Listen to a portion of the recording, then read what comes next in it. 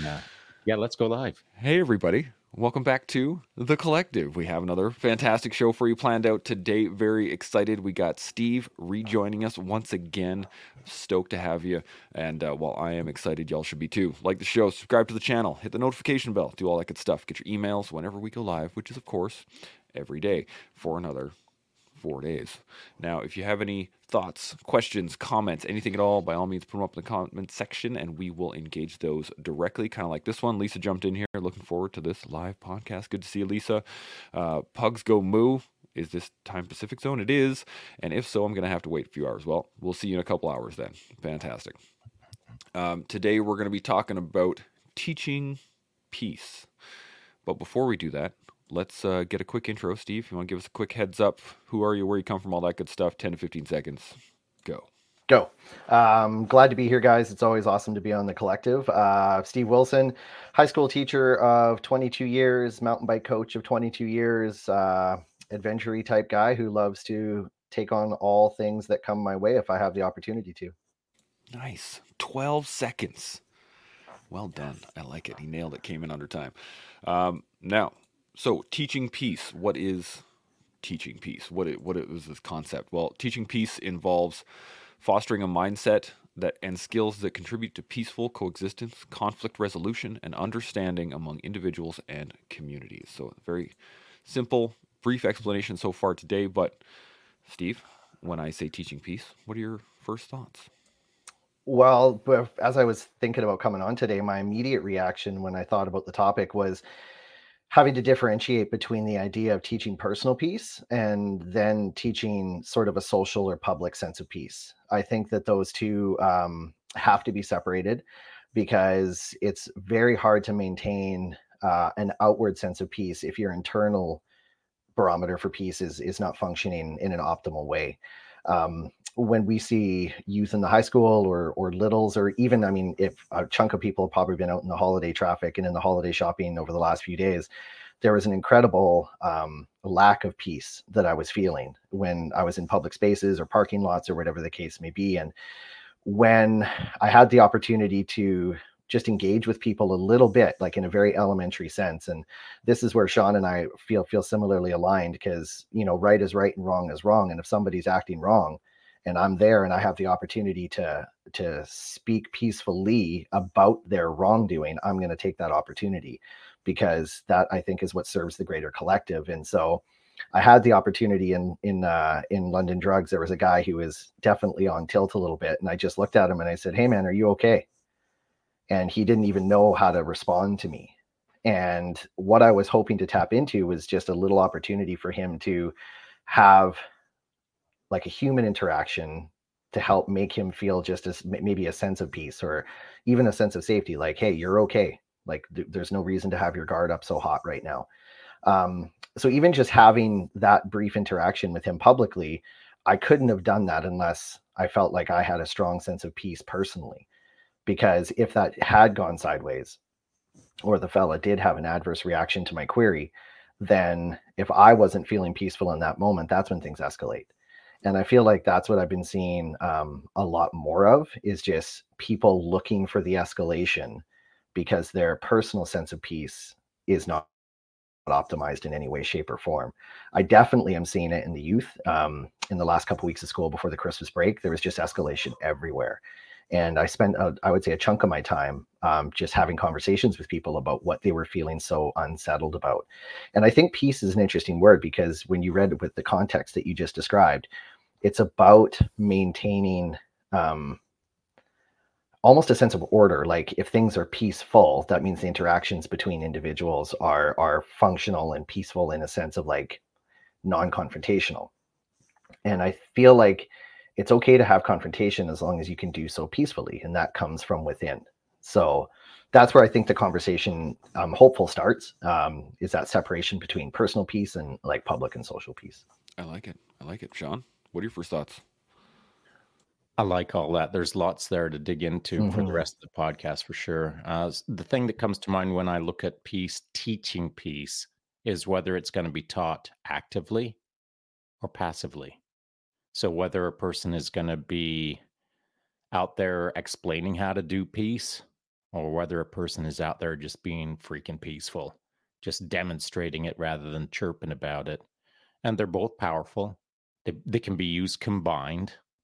They can be used to illustrate or teach through actively teaching, or they can be taught through passively demonstrating. So active and passive peace. This is going to be going down. There's a lot of good stuff to pull from here. And before we dive too much into the conversation, I just want to hit on these real quick. United Rentals Tonka Truck. Good morning, team. He's good to go. Winterstorm. Good afternoon, team. Good to see you. And Lisa again jumping in here. Good afternoon, everyone. Good to see you. So my first real thought on this, I want to go back to the personal versus external, like the internal versus external piece. I think that's a good place to start, because there are a lot of people out there that perhaps have a veneer of external peace. Like they can walk around looking peaceful, but are in immense turmoil on the inside. And that creates kind of a vibe that is difficult to interact with when you are at peace. In my opinion, it's very difficult to interact with those people, because there's not a lot of depth to engage in that, to sit in a peaceful moment with someone else that doesn't have that internal peace. But what are your guys' thoughts on interacting with other people with that internal versus external peace aspect? Steve, I'm going to come to you first. What do you think?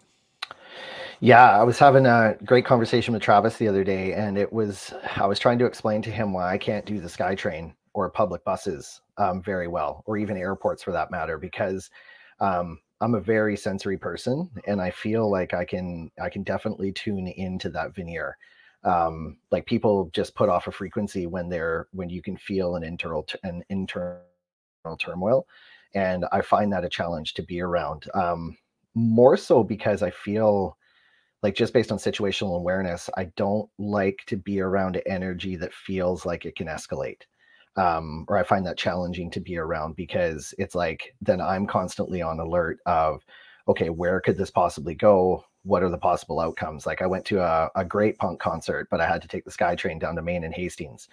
And that SkyTrain was packed because we were traveling during rush hour to get down there. And it was just like I was a tuning fork the entire time down there. And what I actually had to do was tap into my own sense of peace, because I was feeling such an active energy from the group of like the collective group of people in that tight space. And everybody just felt busy. Everybody felt pressured. Everybody felt like they were just trying to survive, if that makes any sense. And so it actually almost felt like a bit of a threat to me on the inside. And so I had to use some kind of tools to mitigate my reaction to it, because it was such a strong feeling. So if those situations are one-on-one, like, you go to a social gathering or a Christmas party, as it were, just because we're coming through the holidays, it's like I tend to just kind of find my one person that feels peaceful to me. Externally, they have a sense of peacefulness that I can sort of vibe with, and then that's where a conversation for me starts, and that's how I help break myself into the social group, because I just find that one person that's putting off a good vibe versus sort of that fake veneer vibe. Do I wish I had greater tools or a greater, and working with youth, it's easier because they're less, they're easier to access than adults are at this stage in their lives generally, except for the really hard kids. But I feel like I have a greater access point with the youth than I do the adults. And so I just try and find that kind of the most extrinsically peaceful person that I vibe with, like I can actually feel it on them, just kind of start, if that makes sense. Yeah, absolutely. Sean, thoughts on this?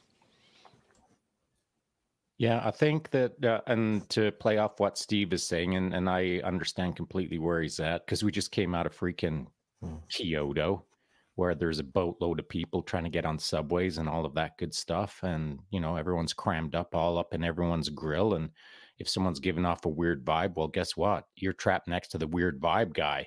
Just as Steve said, the SkyTrain. Well, it's like the SkyTrain on steroids in Kyoto in parts. So to teach peace or to feel peace, you've got to understand how to teach danger or feel danger. And so there's a lot of people out there that think they're dangerous and they give off a not peaceful vibe when they're the furthest thing from dangerous and it's all a facade. Do I need to say that sentence again because it's so freaking impactful? So, some people ask me, when you're in these moments, do you ever get like concerned, or do you ever get worried? Do you ever get scared? Do you feel fear? And my response is, not really. I'm probably the most dangerous guy on that train because that's how I think. Because I'm comfortable in my own skin, because I know what's up, because I'm trained, trained on a train. And so I don't have to worry about what happens in front of me because I feel like I've got it under control. I don't have to worry about the near future because I'll freaking create it. And so the feeling of being unsafe to me is uncommon, or is rare, or is unusual, because I feel like I said, I might be the most competent person on the train, in that train car at that time. So who's going to do what? Pull out a sword and start swinging it? Well, okay, no big deal. I've faced that. What are they going to pull out? Nunchakas or shuriken or guns, or pull out a cat and start swinging a dead cat? No big deal. Not too concerned about any of that. And so what would it be that would concern me? Things that are, crazy sort of comic book nonsense that I'd probably blink and think, well, I guess I'm going to have to deal with this. So I'm not scared of these kind of things. Heights, for sure, but no one's throwing heights at me. No one's attacking me with heights. So on that train that's jam-packed, it's a non-factor. So how do I display peace or teach peace in that moment? I just lean against a subway train wall and not smile or smirk, but I just chillax and zen out. And being the only white person on that train, perhaps, in that moment in Kyoto, which happened several times, just my wife and I, or just me, even though the eyeballs aren't directly on you, the peripheral eyeballs are on you, because you're a curiosity, because you're a you're a unique individual on that train. In Japan, it's extremely respectful, and no one's going to hard eyeball you, but you're being watched, you're being observed, you're being classified as to whether you're calm or not, whether you're zen or not, whether you're peaceful or not, whether you're angry or not, whether you're gonna start, being a jerk or not. You're now the specimen on the train, and you're not just purporting yourself, you're not just representing yourself, but you're actually representing other tourists. You're representing other Caucasians. You're representing other North Americans. You're representing more than just yourself in that moment, for sure. And if you don't understand that, you just haven't traveled enough. And to say that you've got to represent yourself for all of North America, that's not what I'm saying. I'm just saying, do it right. And if you're doing travel right, and if you're doing yourself right, and if you're confident in the right way, then you should be pretty chill. You should be pretty cool to be around. You should be exuding peace. You should be teaching peace in the moment. You should look the part. You should feel the part. And if you feel the part, then you're emanating off the part. Other people are now feeling your peace. So you've got to internally understand that there's nothing to be scared of. And if you are, then you've got to address those things so that you're confident in these moments, so that you can exude the confidence, you can exude the peace, exude the chill of the moment, so that others can pick up what you're putting down. I don't have to walk onto a really, really, really busy subway train in Kyoto and start briefing the car on how peaceful I am. I've just got to walk in, lean against something, look around me, maybe even nod at someone, and then just chillax and be peaceful. I like that. I would love to see the train car that you walk into. And all right, everybody, listen up. I am the most peaceful person here. That just immediately is going to set it off. It's interesting you bring this up. My brother spent a number of years in Korea, and he used to tell me all the time about how people would come up and get pictures with him And he had no idea why for the first little bit. It wasn't until he realized that, well, he's 6'8", right? He's not a small guy walking around in South Korea. He was an anomaly, right? People were curious at the fact that someone could grow that tall, and they wanted pictures with the, and look at the giant, right? I want a picture of the giant. And to your point, Sean, if he had been not at peace in those moments, had not made peace with himself in those moments, he could have been a jerk about it. I mean, like, no, I'm not getting a picture with you. No, get away from, like, and it would create an animosity there that isn't necessary. But to be able to dial into that moment, find that right vibe, and yeah, absolutely, and take pictures and, shoot off little hand signs and do all kinds of cool stuff to engage the people around you, that if there was any sort of trepidation, or if there wasn't a peaceful vibe there, you can actually lower the the nervous system of those around you just by being that much more peaceful. I think that's a great point. Steve, you got any thoughts on that? Yeah, I want to return to this idea that both of you are putting out there. And there's a quote I heard very early in my career that honestly has stuck with me. And it's one of the ways I try to conduct myself in life. And it was teach in every moment. And if you have to, use words. Right. And for me, that quote has always resonated. And especially in parenting, right? Like the topic of teaching peace is, when you think about raising your littles, it's like they're watching constantly. Like Sean was being observed on the bullet train in Kyoto, if it was a bullet train. Our littles are watching us constantly. And how I react to things, or how my wife reacts to things in front of our kids, seems mission critical to me. And coming back to this point of like active versus passive teaching in relation to peace, I think that they have to go hand in hand, because peacefulness is very much a feeling that is tangible. Like, to me, it's like if I see Sean leaning up against the pole on that train and I make eye contact with Sean, which I try to do, I try to make eye contact with the world around me, because I believe that eye contact and our facial expressions and our body language is a tremendous ability. We have a tremendous ability to display our intention through those things. And, on the collective, we've used the word nuance quite a bit. And I believe that peace and how we extrinsically display it is very much a nuanced thing. Like man to man, just to bring, I'm not trying to be gender specific, but like if Sean and I are on that train together and I make eye contact with him and I stand square to him, if I square my body to him and my face shows him a peaceful smile or a friendly nod, then I know I don't have anything to worry about between he and I, because we've had just a simple, peaceful interaction. And so when I teach my son that, because when you're 12 years old, and my guy's a little dude, like he's not a big 12-year-old, and he was at a football camp on Saturday with some humongous kids. Like these kids are 6'1", 6'2", they're big, they've had a big growth spurt, and he's in the mix there and he's dicing with them. And I said, don't you ever shy away from anybody. You stand square and you face a man heart to heart, chest to chest, and you look him in the eye. And I don't care if you have to look straight up. You look him in the eye and you smile, and you let him know that you're a friendly person and that you're worth talking to. And I think when you can do or display passive, peaceful traits like that, it automatically opens you up to a world that has a lot to offer you. I think when you see, in particular, youth, they have this guard up, and it's such a bravado, it's such a facade that it closes doors to them left, right, and center. And how can they feel anything other than left out in the cold? But the problem is they don't realize they're doing it to themselves, because there's this sense of ego, or this sense of like, I must protect myself at all costs. Well, that's a huge demonstration that they haven't been taught how to be peaceful through effective role modeling.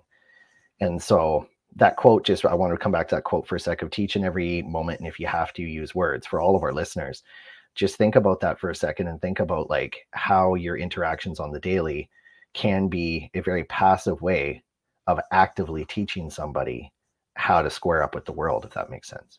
Yeah, absolutely. Sean, you got any thoughts on that? I do. I'm going to tie a few things together that Steve said there just through coincidence, just to make a point. And I do like this idea of teach before speaking. And then if you have to speak, then okay, continue teaching with your speaking. And so I've never quite heard that quote before. I'm curious as to, was that just a a guy that you know from back in the day that passed that along to you, or do they have? Are they any fame? I believe it was. I want to say it was Parker Palmer, who's an educational writer, who I encountered very early in my career. Okay, I like it. So, I'm with what Steve just said there. I started chaining things together, and it snapped in a visual in my head, only because he said the bullet train. So most of our travels were on buses, surface level trains, or subways. And so we were only on a bullet train once, the Shinkansen. And so it's freaking fast, man. It's impressive. We've been on several other bullet trains around the world, but this one is like, it's the classic example of what a bullet train should be. It's so squared away. It's perfectly on time. You get on, and it's an upscale situation. Up until this point that we got on that bullet train, we'd been kind of like in the bargain basement sort of travels. But the moment that we got on the bullet train, it was everyone's in suit and ties. It's all Hugo Boss, and it's all, Rolex watches, and it's fancy boy in there. The staff that work on the bullet train, when the doors open up for them to walk into the cabin, they'll bow before they enter in, and then the doors close, they walk down, and they'll give everyone the nod. They're very accommodating, and almost subordinating themselves as they walk down the aisle as staff.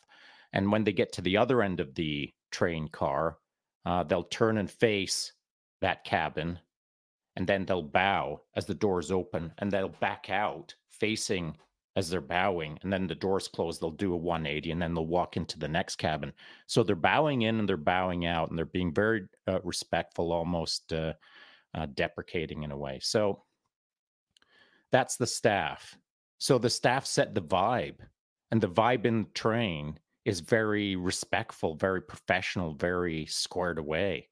So Doreen and I got on this bullet train as we're going from the Nakasendo Trail down to Kyoto.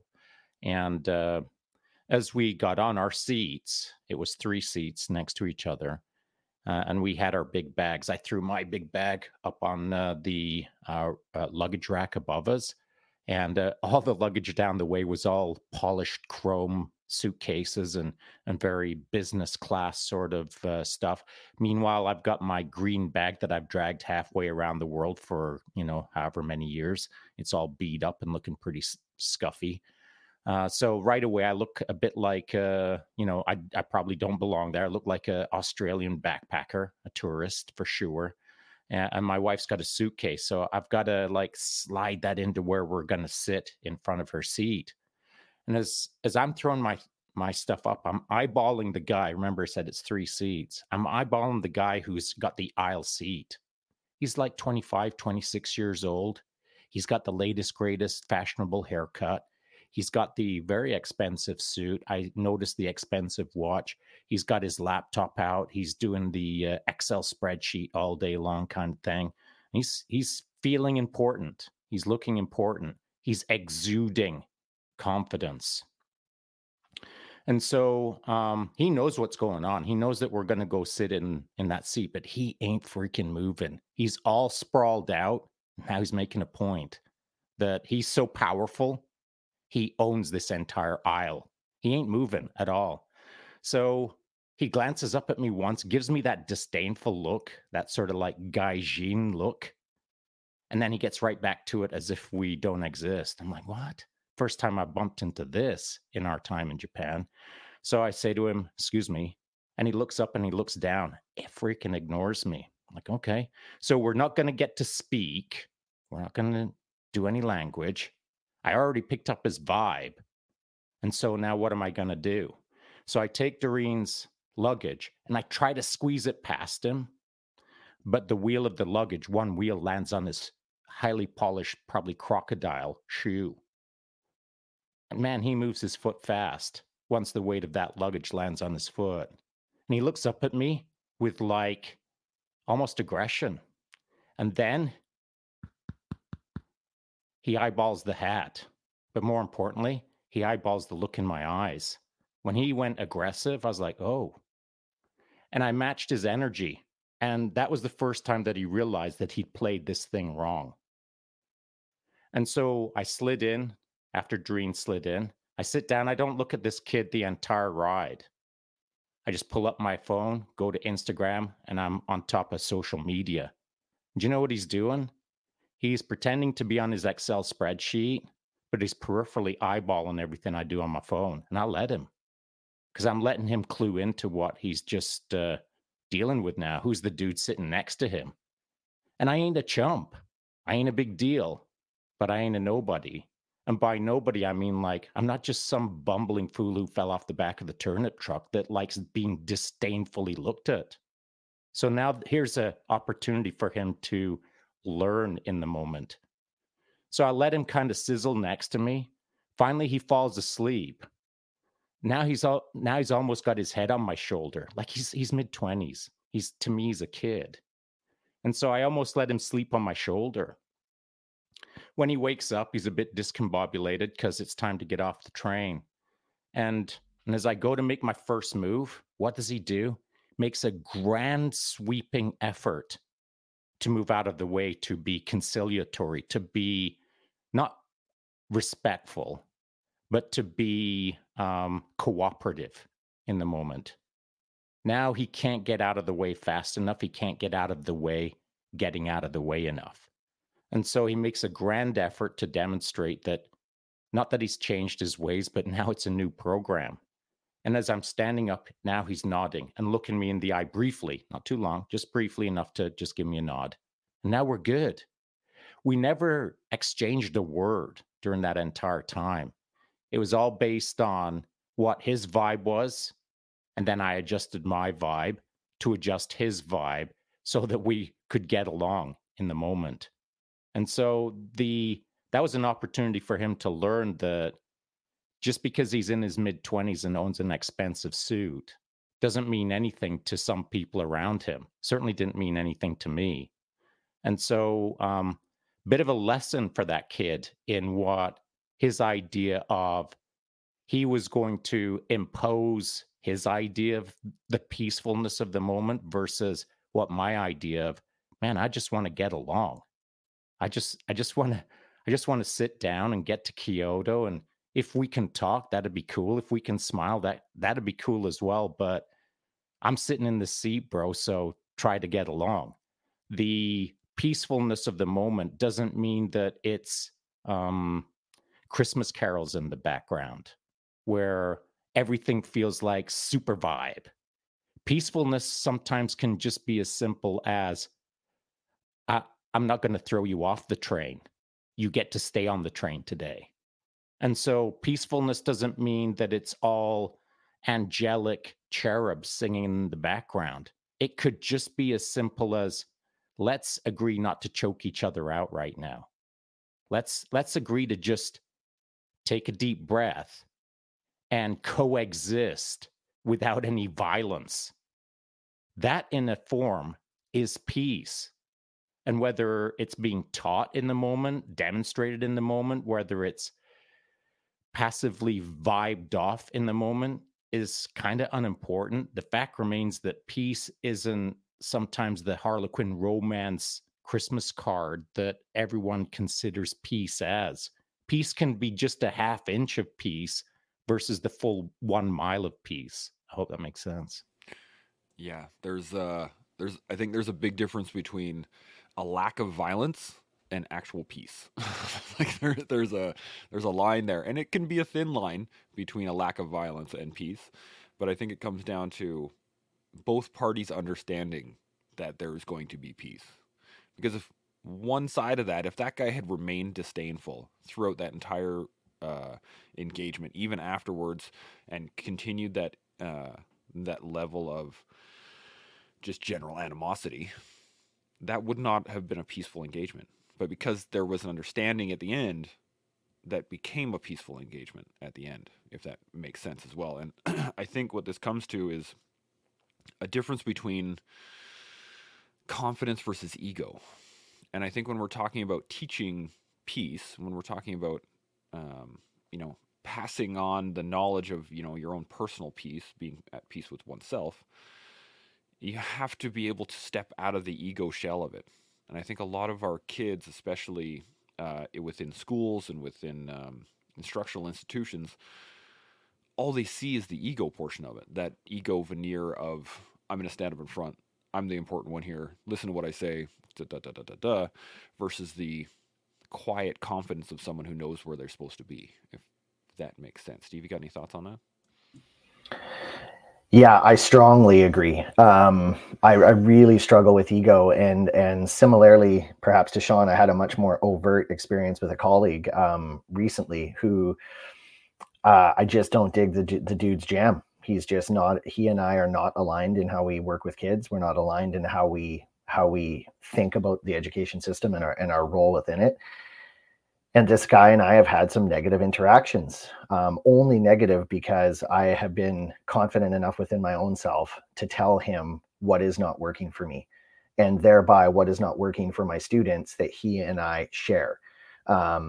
Because he interacts with my kids, because we're in a high school system, the kids rotate through different people. And so he interacts with some of my students in ways that I just don't agree with and appreciate, but I'm confident enough to tell him that, because I believe that it's detrimental to the students. And my job is to ensure the kids are getting the very best of us so that they can develop into what the collective would love to see walk amongst us. And it was really interesting because this person engaged with me in a conversation at my door. And he said to me, he said, hey, I think that you and I should hang out together. And I looked at him square in the eyes and I said, nope, I don't need that. And it's like he didn't know, it's like he didn't even understand what I was saying to him. And he goes, wow, I see, I think if we hang out, we might get to know each other a little bit better. And he started giving me like finger guns, like actually. And I was just like, you know what, dude? I was like, I'm good. I was like, you do you over there, I'll be doing me over here. And let's just keep the heart of the matter at the center of that. And that's kids. You do your very best for kids that you think you're doing. And I know I'm going to be doing the best for kids in the way that I work with them. But I said, I have enough friends. I don't need you to be in my wheelhouse. And the fact that he couldn't leave it alone. Like he just couldn't, because what he was driven by his ego. Everybody must like him. Everybody must be sort of under his umbrella. He must be the center of attention in terms of how he does and executes on his work. And that's just never going to be me. I just can't be around that. I find it self-destructive for myself and destructive to the people around him. And so I was coming from a place of confidence because I know what I bring to the table, but his ego wouldn't even allow him to hear the words. And so I actually ended up saying, I was like, you can walk away now, because this interaction is not going to go any other direction than the way it's going. And outwardly, I wish somebody like another colleague or a peer had been hearing this interaction just to make sure I could check myself and make sure like, hey, was I totally offside in that, or was I on the right track?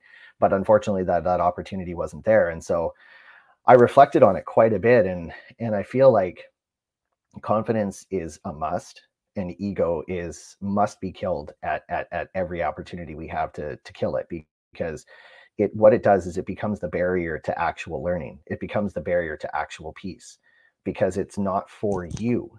Ego becomes about and for someone else is how I've always viewed it. And how can you be peaceful inside if you're always worried about what other folks are thinking? That is a great point. Sean, you got any thoughts on it? Yeah, I think you got to think about peace, and you got to demonstrate peace, and got to try and be peaceful, and try not to hang out with people who are jerks. That's a pretty simple recipe, but it's a really elusive, simple math problem. To write it down on paper, it all makes sense, but to actively pursue it's like a lifelong journey that has a lot of nuance, and sometimes I've done it wrong. Sometimes I think we all do it wrong. And so the active pursuit of better understanding how to peacefully move through the world is perhaps more difficult for a high school teacher than a tier 1 operator. I don't know. I think it might be. But maybe it isn't. Maybe your hallways are freaking carnage on the regular, So maybe it's harder for you than it is for me. I'm throwing that out there to start creating the contextualized process within Steve, within anyone who's listening right now, to think, Oh, yeah, I am a high school teacher. Oh, yeah, he was a tier 1 operator. Oh, yeah, I wonder who had it harder. It doesn't actually matter. I'm just throwing that out there to get the ball rolling. It doesn't matter because I'm sure everyone has faced enough challenges in their life that they've botched it. They've botched peace. I know I have. I'm going to guess that Steve has. I'm going to guess that Chance has. So it's what you do when you botch it and whether you learn from botching it. And that takes reflection. And so as Steve was telling his story, what I was thinking is that dude who walked up on Steve just hasn't sat down and thought about all the times he's blown it. Like, I'm sure that it probably isn't his first conversation trying to like square it up with someone about how awesome it is that they're going to be new friends and teach each other karate in the garage over the afternoon. That just ain't the way life works, man. Life does not work like that. You can't roll up like it's a Hollywood movie and start holding hands within minutes and now you're besties. Life don't work like that. And so if you're out there trying to make a conciliatory effort or you're trying to move closer to the center point of a peaceful relationship with someone, it should take time. It should take small efforts. It should take more time thinking about how to do it right rather than less time thinking about it and more time trying to make it right. You got to think before you try in this instance. But the action has to occur, of course. You can't plan all the plans and not do anything about it. But in this case, spend more time planning or thinking before you take that first step towards a Steve or to me or to Chance or to your neighbor to start talking about, remember that time I really screwed things up? We should probably talk about that. And so creating a new safe environment, a new safe relationship, if it's being blown once and you're trying to create a new version of a relationship, it shouldn't be bam, bam, bam, bam, back to back efforts without a pause 2, 3, a tactical pause to consider, man, I blew it again. That's the 37th time I botched this. I've got to do it right on the 38th. That's the time that you should be taking a moment to think about how to build a better relationship. And so peace is not, again, this idyllic Hallmark card moment that goes from 0 to 100 miles an hour in a split second. You kind of got to ease your way into creating a peaceful environment, I do believe. 100%. Can I jump in there, fellas? Giver. Yeah, because I really, really like that. And one of the things I chatted with Chance in the green room before we started was as I was driving around this morning, running a couple errands, my heart really went to the cost of peace, right? Like peace does come at a cost. And I find what Sean just said is super, super valuable and important because like I'm a big believer in grace. I'm not a religious man by any means, but I believe that to have grace, to give somebody another opportunity, to give somebody another chance, there has to be a vulnerable moment that exists between those two people. Like if homeboy at work had just come up to me and said exactly what Sean said, hey, I haven't been really happy with our interactions. I'd love if we had the opportunity to talk about that. Like that's demonstrating enough vulnerability towards me that I feel that deserves a level of grace. Like at least this deserves a conversation to see if there's a talking point that we can mutually agree upon. And that would come at a cost to me because I would have to open my heart up and open my mind up enough to a fella I don't care for to be willing to offer him that opportunity, so that there is a cost that comes with that. But I think that cost is so worth paying if it gives the opportunity for growth and for mentorship or for resolution, or use whatever word we'd like to use. But it can't exist unless there is that moment where one of the two is willing to be vulnerable enough to say, hey, like I did blow it. I mean, the amount of times I've said I've blown it to friends or to colleagues or to students. A teacher said this to me many years ago in my first career. He overheard me say sorry to a kid. And he actually took me aside and he goes, don't ever be sorry when you're working with kids. And I was like, what does that mean? And he goes, don't ever admit you're wrong to kids or else they'll eat you alive. I couldn't disagree with that any more, because by admitting that I've made a mistake or by opening a door to say, hey, kiddo, you know what? I blew it. I am demonstrating to that kid that it's okay to take a chance. It's okay to be wrong. It's okay to try something and blow it, because that's what we do every single day. You find me one person who hasn't blown it 1,000 times in their pursuit of excellence or career or athletic success or inner peace or whatever it is. You find me that person who hasn't blown it, I'll find you a liar. They're not ready to sit with the fact that they've blown it. And that's, if you can sit with that moment and have grace for yourself and then grace for others, man, how can you not experience peace? And that's something as simple as a handshake, right? Like, I teach kids how to shake hands. Like, you'd be amazed how many grade 11, grade 12 boys, girls, critters of any kind, I don't care what, they do not know how to shake a hand anymore. And to me, that's an incredibly peaceful gesture. If you roll up to somebody and you extend a hand, you're physically saying to that person that I'm ready to have an interaction with you. I'm willing to have an interaction with you. I'm squaring my heart. I'm squaring my body. I'm extending a peaceful gesture. Like, that can be as simple as it needs to be. Like a Merry Christmas and a handshake to a fella who's not great at verbalizing his feelings. That can mean the world. But it's amazing how our youth today really don't have the ability to have a nice, kind, respectful handshake. So we actually take the time to teach that, or I take the time to teach that in my classes, because I think it opens doors to exactly what we're talking about. Yeah, totally agree. The concept of grace is fantastic, and I think the handshake brings up a kind of a funny story from back in the day, but I'm not going to get into it. But the the concept of being able to exude a peaceful moment with a handshake is critical. When you see friends come together, especially men or people from the military, our background here is that it's usually an extended thing too. It's not just like you walk up to each other, oh, hello, handshake, good day, right? It's hey, and like the hand is out, and it's a good long 2-3 seconds before they come together, and there's this conjunction of two peaceful people having that moment. And I think it's a fantastic point to bring up. I do have a couple comments here. Sean, do you got any thoughts on this before I jump in? No? Okay. Couple comments just to hit on this. Pugs Go Moo says, hey, Mr. Wilson, seeing you were going live and had to hop on, check it out. Keep it up 100%. John Minori's here. Good morning, Team Collective. And he says, preaching right now, Mr. Wilson, I've been through this all. And he carries on with this comment. I want to get your guys' thoughts on this. He says, I don't feel as if I have an ego, nor a lot of confidence, but I do care for my reputation to be held at a certain point. I don't want people to look at me funny or weird because I acted out in a certain way.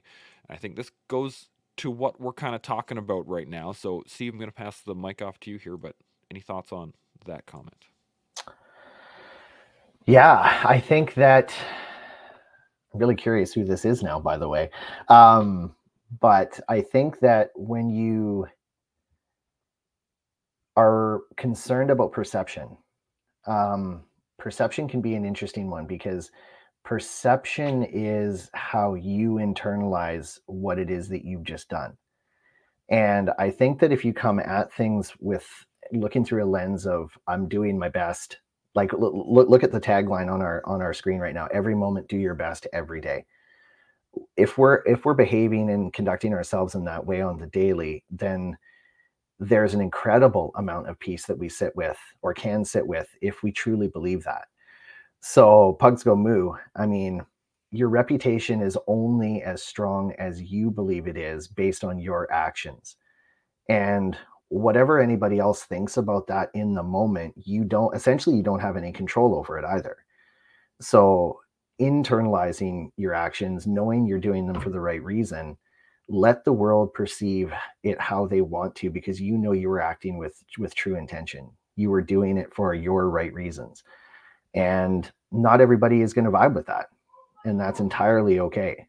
Because what'll happen is, as you age and as you grow into this world, you'll find your tribe. You'll have your people around you that feed you in a way that fills your bucket, as opposed to taking it away. Does it hurt when somebody says something hurtful? Absolutely. Does it hurt even worse when it's a rando who's sending you messages via Snap or an Instagram DM or something, who's got nothing positive to say? I find those moments easier to handle personally, because they don't matter to me. because I know what I was doing with the intention of my words and my actions, and I can live with that for sure. Absolutely. Sean, you got any thoughts on this one? I do. So, Pugs, I'll break it down pretty quickly. You don't feel as if you have an ego. You do. And it's evident that you've got one based on what you just wrote. And I'll get to that in a sec. Nor a lot of confidence. Well, confidence is based on what you've done in life. And if you've done some rad things, then you probably got some confidence. And if you haven't done much at all, you probably don't have much confidence. So if you're seeking more confidence, then start doing rad things. But I do care about my reputation. Well, your reputation is based on what you've done in the past and what you're currently doing right now. In fact, your reputation is being built this very second by being involved in the Collective Podcast. You're building a reputation right now. The very next question that you ask will build your reputation. The question that you've got written down here right now is building your reputation. As I look at your question, it shows to me someone who's curious, who's exploring, who is in the game of asking questions and looking for feedback. You're engaged in life. So your reputation with me is already a pretty positive thing. And so it might not be positive tomorrow if you screw things up and you ask dumb questions. And they always say, no question is a dumb question. Believe me, there's dumb questions. But the fact that you're asking questions is an indication that, to me, that you're in the game. So your reputation is starting to precede you. If you show up here tomorrow and I see you listed as a viewer, but you haven't asked a question yet, your reputation has already preceded you based on this question that you asked just now. And so that is reputation. Reputation isn't just what gets done in the moment by your name. It's what precedes you. So if I'm going somewhere tomorrow and that tomorrow knows that I'm going there tomorrow, well, my name has already preceded me. They are already thinking a certain way. They're already doing certain things prior to me getting there because my reputation gets certain things done before I show up physically. And so there's a difference between ego and reputation. Your ego is sort of a construct, but your reputation is action-based past. So if you've done a lot in your life, your reputation can get a lot done in the present and the future. That's not your ego. Your ego doesn't do anything other than sometimes spoil the party if you've got too much of it. You need the right amount of ego for you to drive your life, to do good things, to build up a body of work, to create a reputation of being a rad dude, so that many years later, or rad girl, so that many years later, you can, before you step into a room, maybe Steve's room, his classroom, before he opens that door, his reputation has preceded him. And he's getting things done as that door opens. And all eyes lock on him and think, oh, good. It's our favorite teacher. This is going to be a good class. This is going to be a good day. I'm going to learn things. I'm going to be better for it before a single word is spoken. So Steve can have a peaceful classroom, being taught well, simply based on his reputation doing the work before he does any work. But all the work was done in the past. So as he slides up to the podium at the front of the classroom, even though he's not said a word, his actions are based on millions of words over the decades before that moment. And so your ego is an entirely different thing than your confidence or your reputation. Now, if you think that people are looking at you funny or weird, or if you don't want people to look at you funny or weird, chances are you are not ready or not considering a growth mindset enough. If you're constraining or constricting your actions so that you are, I'll call it, walking a safe trajectory that doesn't allow anyone to look at you a little weird or a little funny, now you're playing a safe game. There's nothing wrong with that, but you're just playing a safe game. The safe game doesn't allow you to grow as fast. if you expand your safe game a little bit so that you're exploring yourself, so that you're exposing yourself, so that you're living a more complete life in the moment, if you can just expand your trajectory a little bit, you'll find that you'll move down the path of life a whole lot more capable and confident sooner rather than later. And by facing more, by doing more, by not being overly concerned with people looking at you funny or weird, you're going to do more things. And that more things gives you more confidence. And that confidence then builds into a reputation. And now we're back to that point where you're getting things done before you open that classroom door. And so just a few things that I'm picking up in that paragraph that we could probably spend most of the podcast talking about. Yeah, we probably could. I think on top of that is that, just as a addition to what you're saying, Sean, is the fact that as the confidence grows, I think your peace increases as well. Because as you become more confident in what you're doing, you spend less time thinking about, there's less turmoil, which gives you a sense of peace. And at first, it's a small veneer, right? That confidence assists in finding peace. And then once you can tap into that peace and start learning about it, as he's doing right now by asking questions and developing himself, that starts to build into a larger scale, full body peace, if you want to put it that way. Steve, you got any additional thoughts on this? Yeah, I do. I just I want to just, if it's okay, I just want to read something that I haven't launched to the kids yet, but is my New Year's kind of opening. And it goes like this: I'm not intimidating, you're intimidated.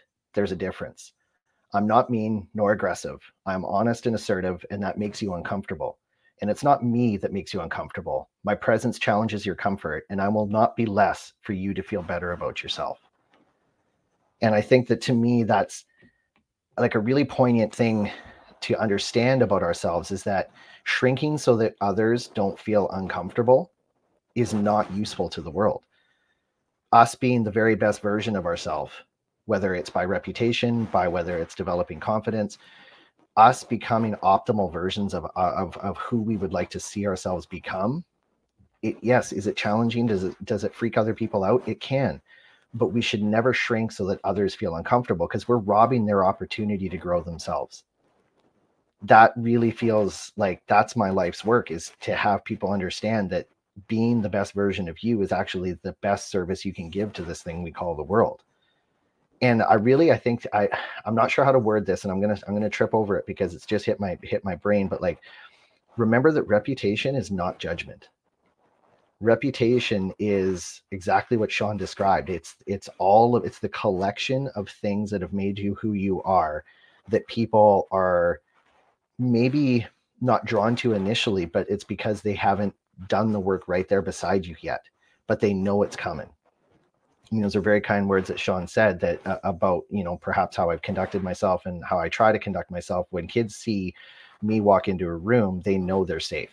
They know that room is there for them and I'm in service of them. But we're going to do it together. There's no, you can't shirk the work. There's no easy way around it. The work is the work, and that's what we're going to do. But I think that people nowadays are so quick to judge as opposed to understand a reputation. Like it's much easier to be hurtful and judgmental than it is to actually internalize somebody's reputation and feel their confidence and recognize the work that's been done, because it can potentially make us feel less about ourselves. Like if Sean walks into a room as a tier 1 operator, people are automatically going to be drawn to it like crazy, or they're going to be, and this is just my belief, they're either going to be drawn to it like crazy, or they're going to be turned off of it because it's so profound they can't understand what it is, so thereby they must judge it. And I really want people to be aware that if they just can sit with themselves and be peaceful enough internally to experience somebody, pardon me, they will have such a golden opportunity to try somebody on that can add so much value to their lives, so much value to their growth. The young fellow on the train who's all fancy dancy, and he's sitting there with his fancy value-based system of living in his suit with his watch and his fancy crocodile shoes. He had an experience that if he had opened himself up just a little bit more, man, could he have had a great sit down with somebody who has such incredibly unique life experience that probably would have been shared, because Sean seems to be giving of himself in service of others. And that to me is like, what a wasted opportunity for that individual. Even though it was peaceful, could he have had such a more enriching experience in that train ride? And that's where it's like, let's recognize reputation, but keep judgment off the table. But let's make sure we're not shrinking ourselves so that others feel comfortable. Yeah, I think that's a great point. Sean, you got any additional thoughts on that? No, Steve pretty much hit it on the head. The fact remains that if you want to change the world, if you want to create more peace, if you want to make the world a better place, you got to be you, and you got to be confident with who you are, but not so egotistical that you're not drinking your own Kool-Aid, and allow your reputation, as Steve said, to kind of let things happen. And that guy did miss an opportunity on the train, as did I. A two-way highway communication where we could have both learned something during that trip. And I would have done it easily, happily, casually. And it doesn't matter what that kid was into, go-karts or martial arts or flying kites. I've done all of them. Whatever it is that that kid has in his life, chances are I probably know something about it because I was 3 times his age. And so, not quite, but almost.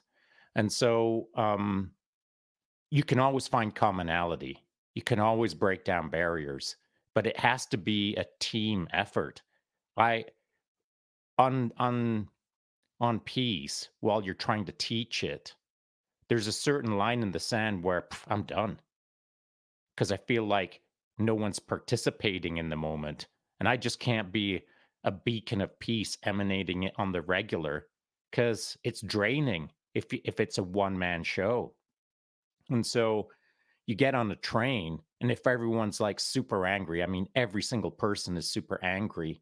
It's not my job to turn the entire train around because A, that train ride ain't long enough, and B, I might not have the energy to turn everyone around. And so sometimes you've kind of got to shrug your shoulders, pick your battles, and reserve your energy for the times where you can move the needle.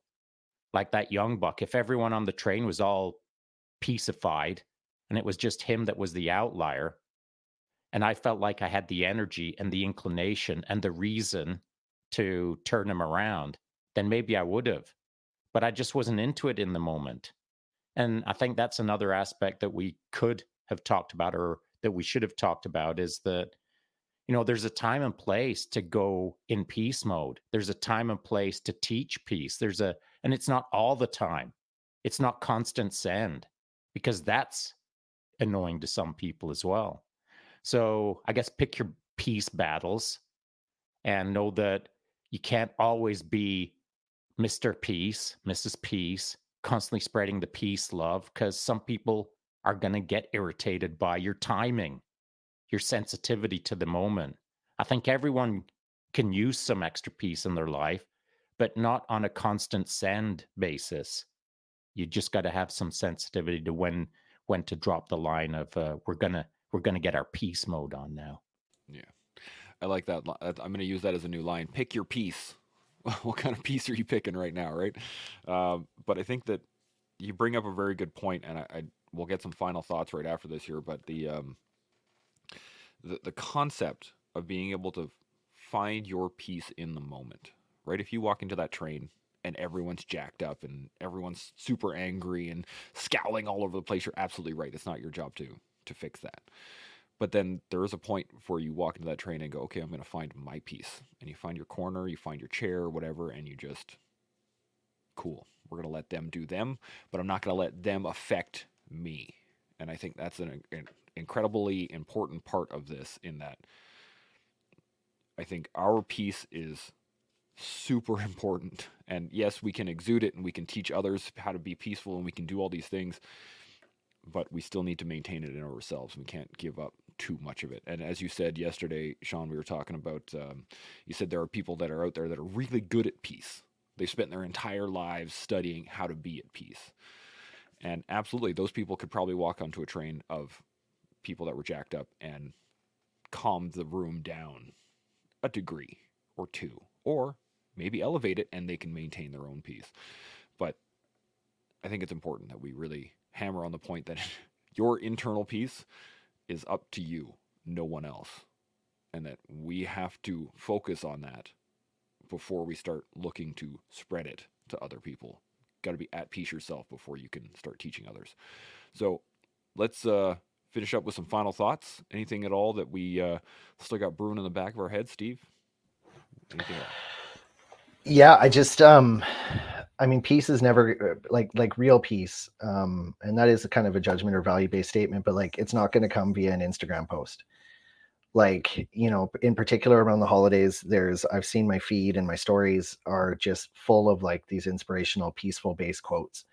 And when I see them, some of the people I see posting them, my heart just goes to like, I sure hope they believe that. Like, I sure hope they're living into or leaning into what it is they're posting, because it's super easy to repost something onto your story or to make a social media post, but that's not where the work lives. The work lives in the actual internal feelings of peace that you can have if you practice them. So like having a mindful practice, having I mean, I'm not a breathwork guy, but have I messed with enough breathwork to understand that it actually absolutely plays a role in helping me mitigate my physical reactions and my physical peace in moments where I'm on the train? Absolutely. Like, I have tools in my toolkit that allow me to have the peace that I know that I need in my life. And just for our listeners out there, and whoever you are, wherever you are, actually practice living into peace. Lean into a mindful practice, lean into some breath work, lean into some journaling, because I think what'll happen is when you can get the stuff in here and in here outward, it helps create a calm in your body that allows you to then focus on a sense of peace. Absolutely. Sean, final thoughts? Yeah, I'm going to use a quote that I've said 1 gajillion times over the last 2+ decades, and it's this: train in peace as you would for war. And so I know that's a tough one to drop right at the back end of the podcast, because again, that would be a redonkulous long conversation. But train in peace as you would for war. If you want to be peaceful in your life, you've got to face some adversity. If you want to be peaceful in your life, you've got to get more resilient. If you want to be peaceful in your life, you've got to have faced enough hardship that you understand what peace feels like. Peace is not something that you're just born with and float through the world with like unicorns and rainbows peace. If you've faced enough difficulty, now you have some contextuality against what feels better, hardship or peacefulness, war or peace, war within yourself versus peace within yourself. You've got to like pursue life at a velocity that you learn lessons from life. One of the lessons that you should learn is train in peace as you would for war. For Pugs Goo Moo, or the young individual who came on with that great question, that doesn't mean that he's got to throw on his combat jacket and go out and do an obstacle course right now in his backyard. What it does mean, he or she, what it does mean is they now have to face some additional adversity in their life, in their classroom, on the way to school, on the train, in their hobbies, in their house. They've got to pursue a bit more so they understand how easier life can get. Do hard things so that the other things start feeling easier and easier month by month, until at some point you've done enough that you're comfortable sitting within yourself and just chillaxing and enjoying the peaceful state that you've created, not that the world hands you, because the hand that the world is going to give you is full of chaos and not peace. It's for you to do the work to create a peaceful environment within yourself and around you if you're truly going to pursue peace. Yeah, that is a great point. I think in North America, we're really, I guess, limited in we can be limited in our interactions with violence or struggle or moments to be resilient. And I think that is a incredible privilege that we have, that we can now seek these difficulties. So I would say the best thing that we can do is learn what we need to become peaceful in of ourselves. That's the first step. You got to learn what that is, which means you got to learn about yourself, which means you got to be able to figure out where you are peaceful. And then you can build upon that, and you can start applying that to other realms of your own life, which allows you to grow into the person that you can be, your best, right here. So you can do that every day with us here on The Collective. We'll see you tomorrow. Chimo.